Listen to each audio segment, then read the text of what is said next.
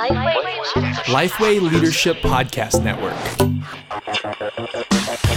Hey everybody, before we jump into Ask Me Anything for today, I want to tell you about a company named Belay. You know, no matter how many people that you have on staff at your church, whether there's a few or a lot, there's only so much that you can accomplish in a day, right?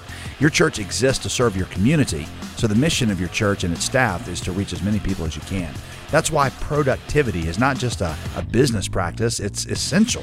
It's essential in being the best steward of your time that you can be and to use the most of your church's resources in being successful in the things God has called you to. Thankfully, our friends at Belay know this really well. Belay, an innovative staffing solution with over 10 years of experience serving churches, has successfully matched thousands of organizations with part-time virtual assistants, bookkeepers, and social media strategists. You thought, I need somebody, but just not for the whole time. Well, they're your partner for this. That's why they're offering our listeners a free download of their resource, Church Leaders, Essential Strategies to Unleash Productivity. Let Belay help your church live its mission in your community by helping you juggle less and accomplish more. Just go to Belay, that's BELAY, solutions.com/Lifeway for your free download. And now I hope you enjoy Ask Me Anything.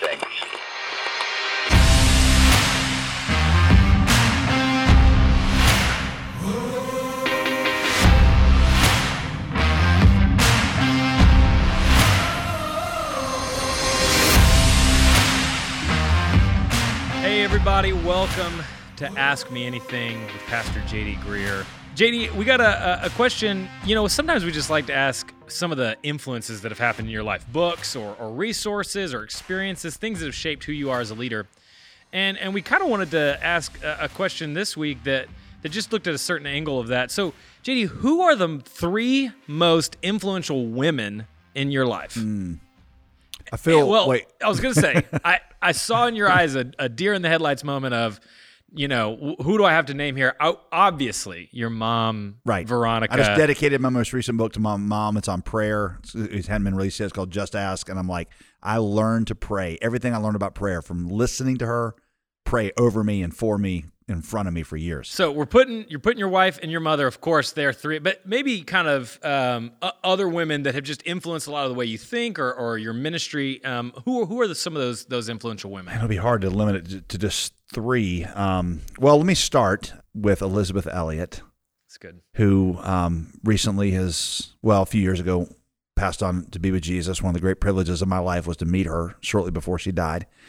And just be able to tell her what an impact she had on me. She was the wife of Jim Elliot, who was the missionary in the 1950s, who was part of the Alka Five that was murdered on the beaches there in Ecuador. But her books a couple of them tell the story of what happened, but she wrote one called Passion and Purity that just talked about having Christ at the center and what it meant to be a person of courage and leadership.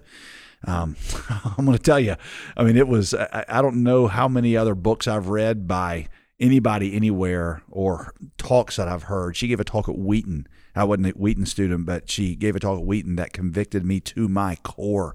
I heard John Piper, who, again, we are a complementarian, which means that we believe that the role of pastor elder reserved for men. But I've heard John Piper talk about what an impact Elisabeth Elliot's teaching had on him. And he's like, I'm not sure what you call it, but whatever it is, God uses it powerfully in my life. And so Elisabeth Elliot is somebody that I'm looking forward to spending time with in heaven because of God wrote her story through suffering. What Luther used to say, that the greatest theologians come so by scripture, meditation and prayer, but then also suffering, and that's how God wrote her story. The second one I would think of to come a little bit more contemporary is Elise Fitzpatrick. Elise, I have the privilege of calling her a friend now. She's spoken at Summit a couple times. A number of times, and she's been a counselor to me. Her books, Comforts through the Comforts of the Cross and Comforts from Romans, are some of the best devotional ways of taking you through the events of the cross or the book of Romans and showing you how the gospel is the center of all of it. She's a person that just has spoken a lot of wisdom into my life and has been a challenge to me in some way. I'm a different preacher because of her ministry. I will tell you one of the most embarrassing moments I had. This is good. This is what we really wanted out of this. She and I were speaking at a conference. We just met, and the conference asked me. I just released my first book or my first kind of major book, Gospel. And the conference said, hey, we want you to do a book signing. Matt, I'm just going to go ahead and tell you, when you release that first book, don't ever agree to a book signing with anybody like with Elyse Fitzpatrick. Because after the conference, and it wasn't an all-women's conference. It was after the conference, they had our tables side by side. And I promise you, Matt, her line stretched as far as the eye could see. Nobody was in my line the whole time. I occasionally had the person who sort of stumbled past and was like, hey, who are you? And I was like giving out copies of the book. And so like, I'll give it to you if I can sign it. I spent most of my time talking to people in her line about how awesome Elyse Fitzpatrick was. So it was humiliating, but you know what? I'm glad she got that kind of honor. That's fantastic. All right. So those are two good. So who's the third? Well, you come even a little bit more contemporary. Jen Wilkin. She has had, I think we're about the same age. And the way that she has helped think about women, empowering women in ministry, in a complementarian structure. She's at the Village Church. They are very, complementarian, but she has basically what she said is, we have reduced women's ministry to, how to be a homemaker, how to submit to your husband. And she's like, the whole book of Ephesians is written for women, not just chapter 5. And she's shown that we've spent so much time focusing in the church about what women can't do, that we haven't talked about what they should do and must do. And it's been so challenging. She challenged me to think about how to, within a complementarian structure, create opportunities for empowerment, taking women's gifts seriously and empowering them. I want to make clear between this and the other podcasts we've done on this, we're not trying at all to denigrate the role of wife and mother and the exalted role that is. I can't think of any thing that just has a bigger impact and has more value than that role of mother. And so in talking about women developing talents and gifts that God has given them, we're not saying at the expense of those things. And there are many women like my wife who has scored higher than me in the SAT and went to a more prestigious school, but has chosen to stay home with our kids. I mean, that is something we want to lift up and exalt, but also know that there are women that part of God's calling and gifting of them, in addition, if they are a wife and mother, has given them talents and gifts. And they may choose to dial some of them back in the age, when their kids are young, but these gifts and callings of God are there for a reason, and they can and should develop them. And they can do that while respecting God's order, complementarian, but they can also do it.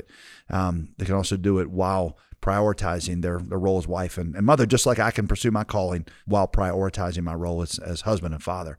So she would be somebody that's contemporary that I bounce a lot of things off of. We've had her here at the church several times. So yeah, I mean, and she's written a number of books that are just excellent Bible studies. I mean, In His Image, None Like Him. Those are at least two that I've read. Yep. That are just amazing. Yeah, we've given one of them out on Summit Life. As one of our giveaways. We think so much of it. Well, JD, that's really good, and it's just cool to hear in general the people that have influenced you, but especially those women and how they've impacted your life and ministry. So we would recommend, if you have not already listened to the Group Answers podcast, that you check that out. It's part of the Lifeway Leadership Podcast Network family, and if you like this podcast, you'll probably like that one as well.